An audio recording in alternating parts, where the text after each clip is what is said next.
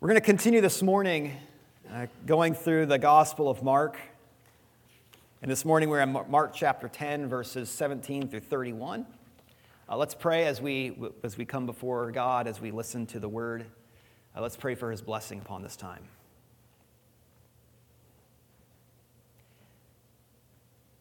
Lord God, so many of us come this morning feeling like we are lifeless or perhaps listless. That we are in need of being raised up again. Father, we pray that as we come before you with humility and listen to the word that you have, that you would do your work, that you would show us the beauty of Jesus Christ, the one who came for us. We ask that he would be more beautiful and more believable to us than when we first came in this morning.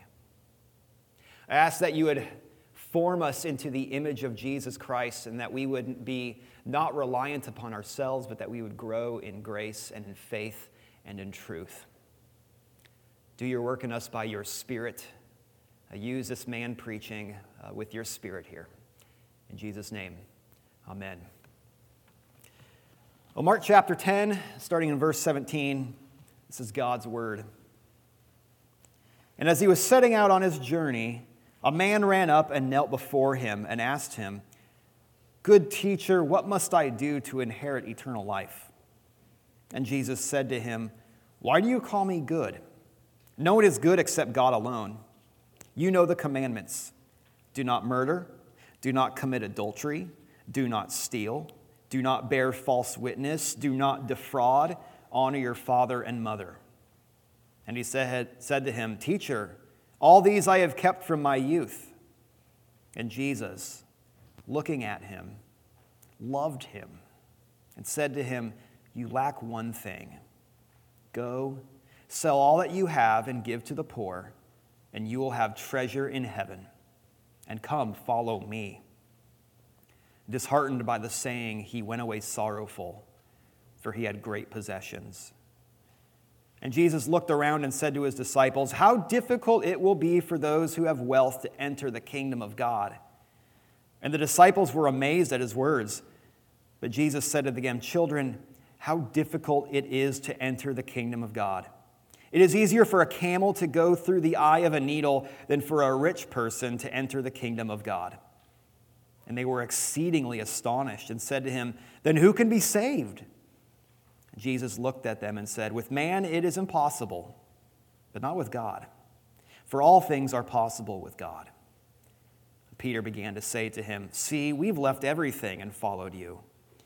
And Jesus said, "Truly I say to you, there is no one who has left house or brothers or sisters or mother or father or children or lands for my sake and for the gospel, who will not receive 100-fold now in this time, houses and brothers and sisters and mothers and children and lands with persecutions, and in the age to come eternal life. But many who are first will be last, and the last first." Amen. What must I do to inherit eternal life? What must I do to inherit eternal life? That's a common question asked by many people. Many people from all walks of life.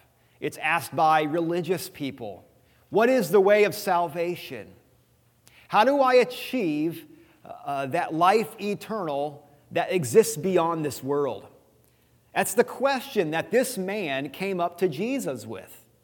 But it's also a question that's asked by many non-religious people, at least in a non-traditional sense. But yet those people who believe in some form of afterlife, what do I need to do? How do I climb the ladder to get up to God? How do I be a good person? Or at least, how do I be a good enough person? So the question here isn't only, what do I need to do? But it's also this, how do I know? How do I know? What can I do in order to point to the fact that, for proof that I have eternal life indeed? See, for this man here who comes to Jesus, a man who at least thought that he had upheld all of the works of the law, he still wanted to know what also did he have to do? What did he have to do on top of them in order to inherit eternal life? What would he have to do that would be the proof, that would be the card that he could hold up and say would definitively, aha, this is it. Now I know that I have eternal life. It's asking the question here, though, of what's needed to inherit eternal life. That question also bleeds into the search for assurance, right? How do I therefore know? How do I therefore know? It opens up the existential question of seeking after a sense of enoughness. Much have I done? Have I done enough? How do I know not only what to do, but how do I know if I've done enough of it? And in Christian theology here, this is what we refer to as justification, where it talks about not only having your offenses removed, not only having your sins taken away, all your blemishes gone, crucified on the cross, but though also then having your record, hopefully, in the black, right? It's not just that your sins are wiped away and that your record's clear, but it also, though, there's a requirement to be filled as well. How do I know that I'm right with God? How do I know that I have the requisite merit to please the holy God? And that's the root question of the man who comes to Jesus here. What's on his mind as he comes to Jesus is merit and achievement. It starts out right there when he says, "Good teacher, what must I do to inherit eternal life?" Good teacher. Now you called good in this time, or you called God good in this time period, but you didn't call other people good. That's why Jesus says, "Why do you call me good? No one's good except God alone." Except we don't have an indication here that this man thought that Jesus was anything more than just some great teacher. And so the implication of this as he comes to him is that he calls Jesus good because he understood, or because he related to him based upon what he perceived as Jesus' merit and achievement, not as a son of God, but as a teacher. And it reveals to then his own understanding that goodness in his mind is defined by achievement. Goodness in his mind is defined by achievement. In other words, he comes to him and says, "Jesus, show me your ways. Oh, good teacher, tell me the secret also of being good as you are, so that I too can have a hope of climbing that ladder to eternal life with God. Show me those ways of goodness." And he must have left something out, though. Right? He's thinking he must have left something out because he sincerely believes that he has done all of the commandments of loving your neighbor. Jesus says, you know the commandments. And he talks then about really what are the fifth to the 10th, the second part of the 10 commandments. All right, we have the 10 commandments that are oftentimes divided into the first 4, which are directed at love of God, and then the 5th through the 10th, which are directed at love of neighbor. And Jesus tells him, he basically runs through, well, you know the commandments, and he runs through an order of the 5th to the 10th commandments, the second table, loving your neighbor. And so this man says, well, yeah, I've kept all those from my youth. I've done them all. And we can perhaps even assume that maybe he believed the same about loving God, because the two are related. How do you love God? Well, you also love God by loving your neighbor. And you can't truly love your neighbor if you don't love God first. Now, is this man deluded? Is he self-deceived? I don't know, but definitely we can say this, that there's a failure that he has of understanding the law.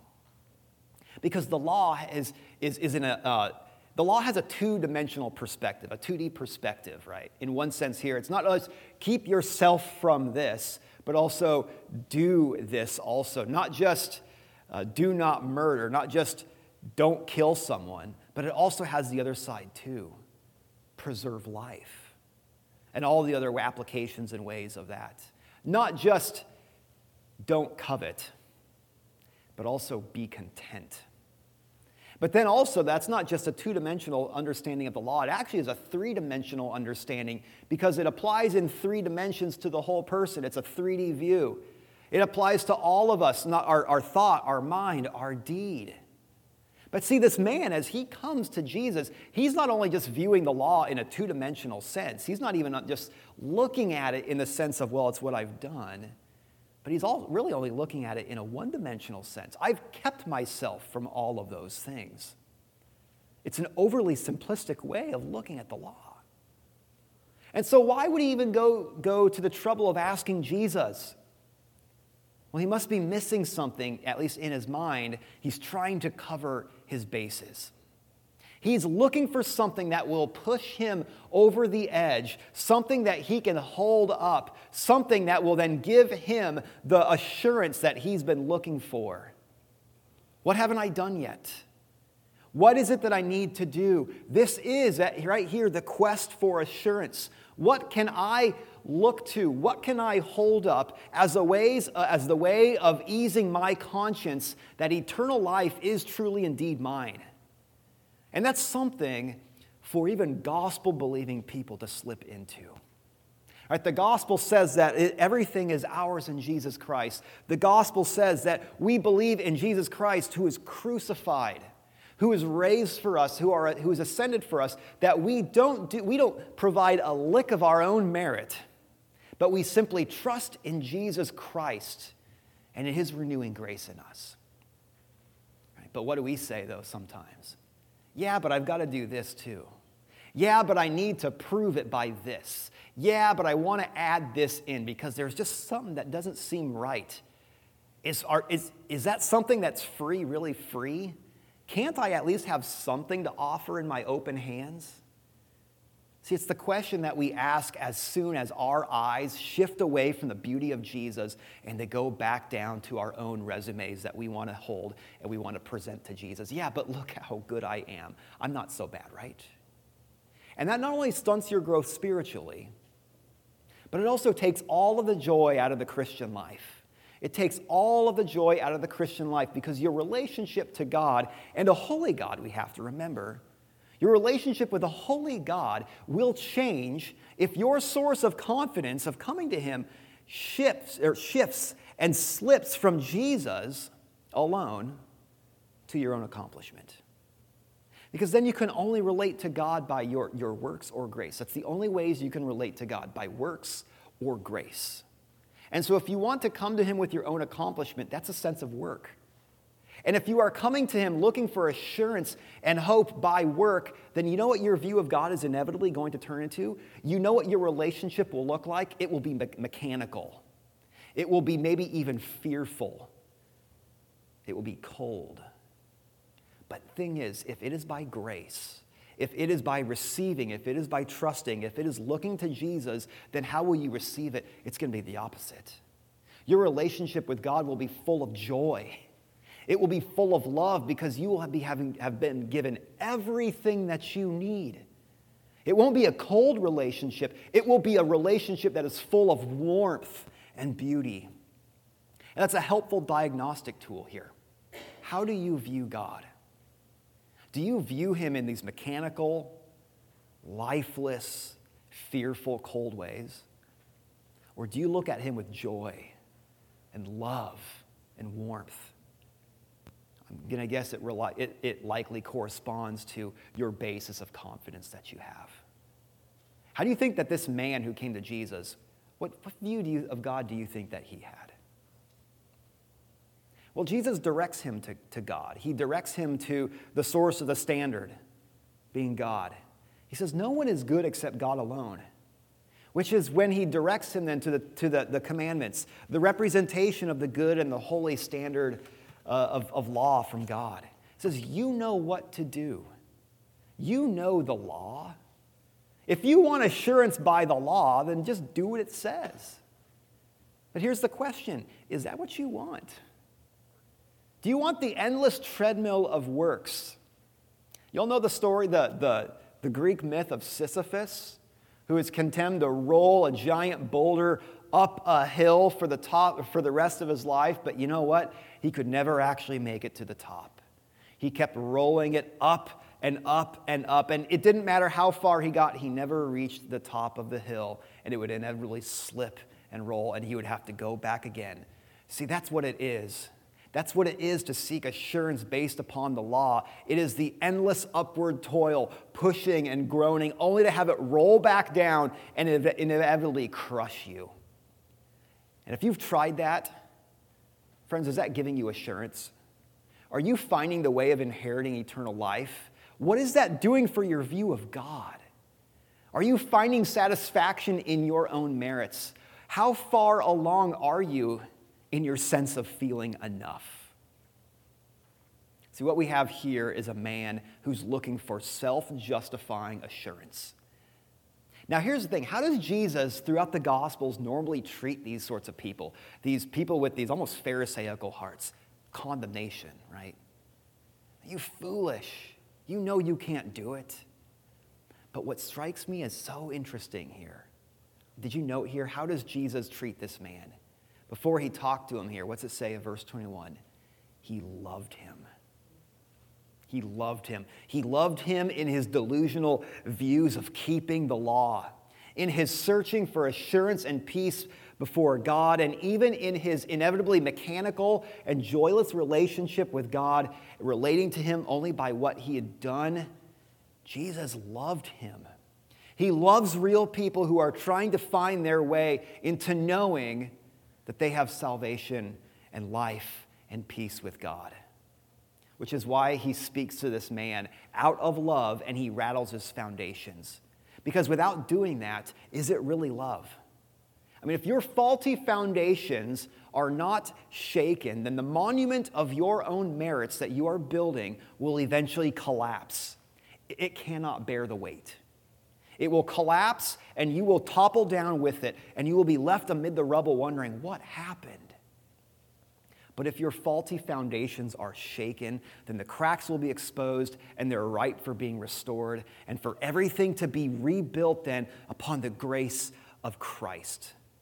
And that's what Jesus does here. He talks to this man then and he tells him three things. The first thing that he tells him to shake his foundations here is tells him to let go of his idols.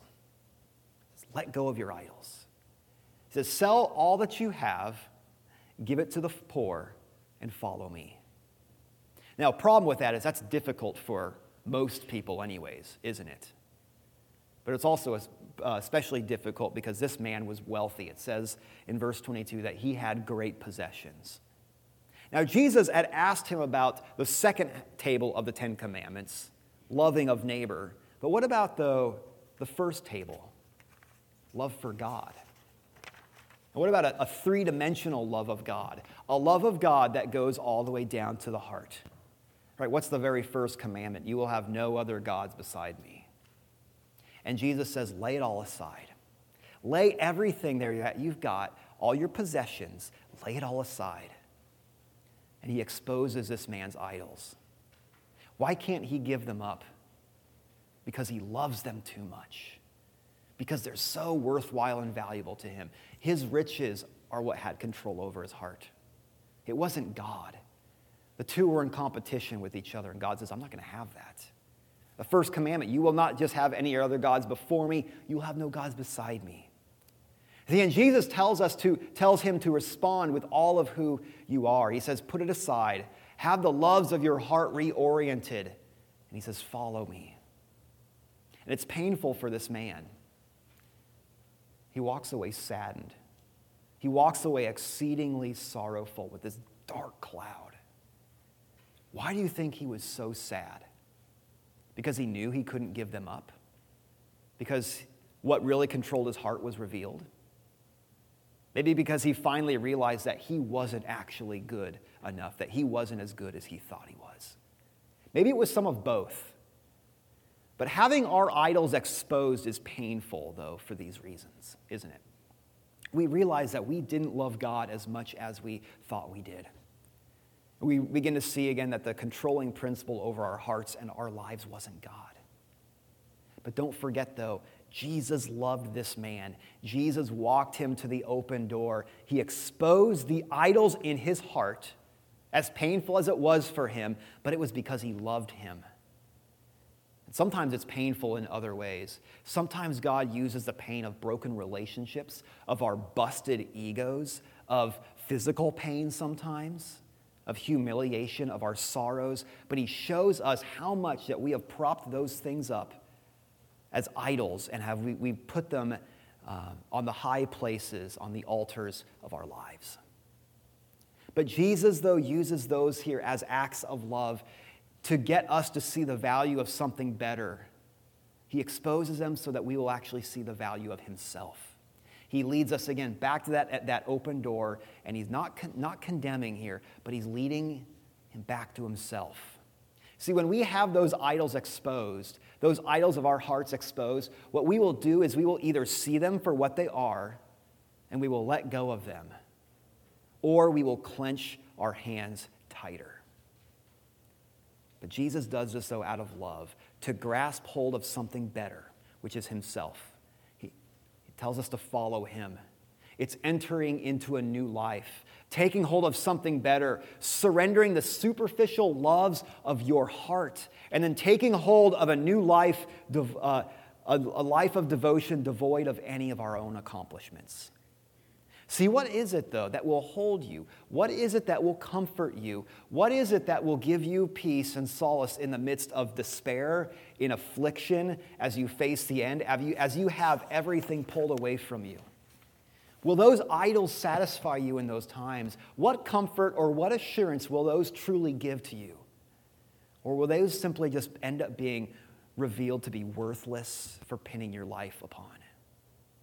See, it's love when Jesus exposes them. Jesus shows us something better. He shows us himself. But the second thing that he says here then is he challenges the assurances of merit. He challenges the assurances of merit. And he starts talking to the disciples here. He said, it is difficult for the rich to enter the kingdom. It is difficult for the wealthy, for the rich to enter the kingdom of God. How difficult is it? Well, think of a camel and think of a needle. Take that camel, shove it through the eye of the needle. It's impossible. Right? It shocks the disciples.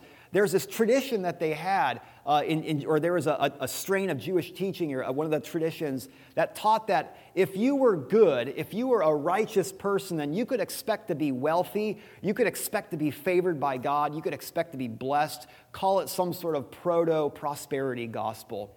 But in other words, wealth came by God because of their good works. That was what was taught. So we're not just talking about a wealthy man. What? A wealthy man can't be saved? No, a good man. And there were certainly here certain instances that we have in the Old Testament where blessing is a sign, blessing is a sign of, or blessing from God is a sign of righteousness there. But we also, though, have to think about some of the Psalms that cry out in laments that why is it that the evil, why is it that the wicked are the ones who are rich and wealthy and comfortable right now? Or what about the prophets, the people who were sent by God, the ones who were sometimes the only righteous ones in Israel at that time? Why is it that they were harassed and ridiculed and persecuted? So Jesus, or the disciples then, they'll say in verse 26, well, with this understanding here, in their minds that wealthy means good, well, then who can be saved? Right? Honest question there. They're thinking, well, if not the rich people by their merit, by their achievement, then who can be saved? Shouldn't the wealthy have evidence of their assurance? And their categories of the disciples here, their categories are totally upended. They are obliterated. But the thing is, this isn't only limited to wealth. It's an overarching principle in that whatever competes with the affections of our heart, it's more than just riches. However, though, wealth does have a particular way of doing so, doesn't it? Right? Wealth oftentimes is the pathway for our own security and ease and comfort and power. And it grips the heart. It allows us to point to something tangible to prove our value and worth, isn't it? I'm rich because of my achievements. I've been given wealth here because of what I've done. I mean, what better way than wealth to display our achievement? But the thing is, this isn't only those for who are rich. It's not just for the rich. Plenty of people who are poor also idolize wealth, right? People who are dreaming and obsessing about becoming rich and powerful. Again, Jesus says how difficult it is. How difficult it is. How can anyone get in? Right? They of all people should be able to get in. Who better than a rich person blessed by God because of their own goodness, because of the things that they've done? But remember what Jesus says, who is good except for God alone? Can anyone claim blessing and favor by merit? No. No one can, except for one person, except for Jesus. See, it takes not only a person who kept themselves from breaking the law, but also a person who responded positively to the law, who did everything, who fulfilled it in that three-dimensional sense, not only doing what it required, but keeping themselves from what it forbade, and doing it all in thought, mind, and deed, and never once slipping up. It took someone who would keep all of the commandments, not just the 5th through the 10th, but also the 1st through the 4th. And it would take God himself. It would take the Son of God who came and united himself to human nature. The person of Jesus Christ. There we have the goodness of God incarnate. A man who wasn't blessed outwardly with riches, but he was a man who cast aside his heavenly glory to be born into a blue-collar family. And the merit and achievement that you need then to inherit eternal life from God is from him. Right? Not if, he alone is good. See, the law, none of this is found in what you do. It needs to come from another. Goodness, achievement, righteousness needs to come from another. It needs to come from Jesus. Because what the law does, and Jesus uses it here for this man, the law shows us our idols. And it is painful, isn't it? Right? It is the hammer of God which comes down and shatters our egos. But it also, though, at the same time, diverts our gaze away from ourselves. And it leads our eyes to desire it to come from somewhere else. It shows us actual true righteousness that's found in Jesus. See, with man, with man there, what's Jesus say? He says, with man it's impossible, but not with God. With God all things are possible, he says. What's impossible for us is possible with God. It is the only way that it can happen. See, if it's a matter of the heart loosening its grip upon our idols and our merits, then what does it take to actually have us unclench our fists? It takes a renewal of our heart. It takes God working in us by his Spirit to point our eyes to give us sight to our eyes of what our idols really are, to give us sight and to look away from ourselves and to see instead the perfection of Jesus. And to drop whatever that we have and grasping him instead. And we have to see him as better, and that's what God does. God illumines the eyes of our heart so that we will see Jesus as more beautiful than everything else that we want to hold to. All of our sense of merit and achievement, all of our ideas of self-worth, all of those things we see as worthless, as particularly in relation to the perfection of Jesus Christ. And at that point, then we will drop what we have and we grasp hold of him. We have to, though, see him as better. And it must come down to the Spirit of God who's at work in us to see the worthlessness of our own merit, but also the beauty of Jesus Christ and the limitless riches that are in Christ. And the third thing that Jesus then says is that he gives everything to those who give up everything. He gives up everything to those who give up everything. And he talks to Peter and the disciples then, those who gave up everything to follow after him, right? They, like others, gave up their houses. Peter had a mother-in-law. That means Peter was married. Peter had a house there too. They left behind families. James and John left behind their dad in the boat. That means they also gave up occupations and livelihoods. They gave up their fishing businesses. They left behind also associated riches with them. Matthew, the tax collector, would have been a wealthy man, though that wealth gained in ways that were less than savory. So you give up everything, but Jesus says, though, there's gaining so much more. He says, what you give up will be returned to you in 100-fold. Gaining family 100-fold. Gaining houses and lands 100-fold. So what's he talking about, though? Houses family, etc. All these things, though, that will be returned here, that will be given to you in ways that actually transcend earthly bonds. Because you get what Jesus has. You get not only his merit and his achievements, you get his life, the life that he earned. And it means also that you get his family as well. A spiritual family. A family that is 100-fold than your own earthly family. Houses 100-fold. You know how? Because there's the shared homes of spiritual family. But no, though here, Jesus repeats everything again here that he says about leaving behind mothers and fathers and sisters and brothers and everything. He repeats everything, but he leaves one thing out, though. What is it? He leaves out fathers. It's the one thing left out. Why? Why does he leave that out? Because you only have one father, capital F, Father. A father shared by brothers and sisters. A father shared by Jesus the Son. A father who gives everything to his children who follow after him. But here's the thing, though. You don't earn your way into a family, do you? Your family is outside of your control. You didn't choose your family. You came into your family either by birth or by a birthright given, by adoption. And that includes your father, right? You didn't get your father by any sort of merit or achievement. But the thing is, you have a father, God the Father, in the same way. You have him by new birth. You have him by birthright given.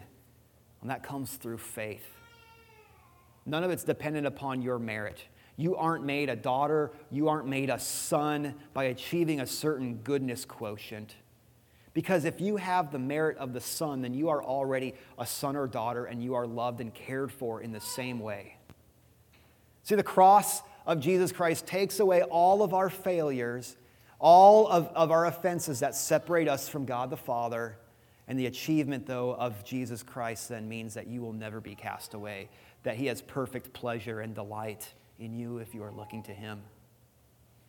In fact, even a shadow of an earthly father, though, will still accept and care for his kids regardless of their merits.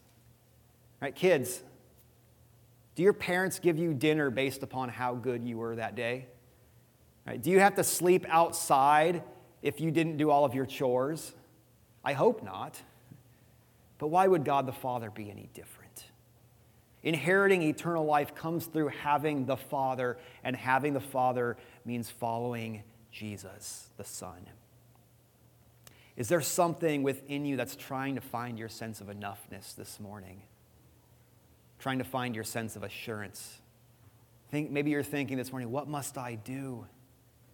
Well, see, it's not a law for you to rely on. It's a Jesus to rely on. It's not a law for you to follow. It's a Jesus to follow. Put aside your idols. Put away your assumption of merit and look to Jesus, because in him you will receive everything lasting and eternal. You'll find life. And as we come now to the table very shortly, Jesus reminds us in different ways, not just hearing, but also by what we can taste and touch and smell and see, that Jesus reminds us that in him alone is all of your sufficiency. That he was crucified for failures and offenses of sinners, just like you and just like me. And that our only hope is being covered by his merit. And we come here and we receive. We receive because that's what faith is. It's receiving with open, outstretched arms and saying, I've got nothing.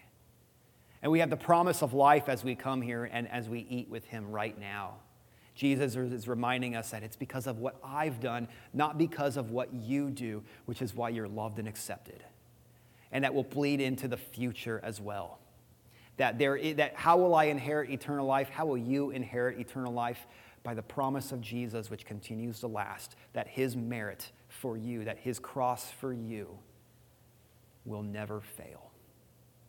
Let's pray. Lord God, when we are honest with ourselves, we may say it, but when we are truly honest, our best works get us nowhere. And it's easy to just say that in cliche ways, in ways that that speak about grace in ways that just roll off the lips. But Lord, we want to feel that in our hearts, though. So often we want to come before you with our own achievements, our own merits, and so many times we do so thinking that that's the way that we will be assured. But God, break our idols. Show us what they are and smash them so that we will maybe be left with nothing and come to you simply with open hands. Lord, let us do so. Remind us of that as we come to the table here once more. In Jesus' name, amen.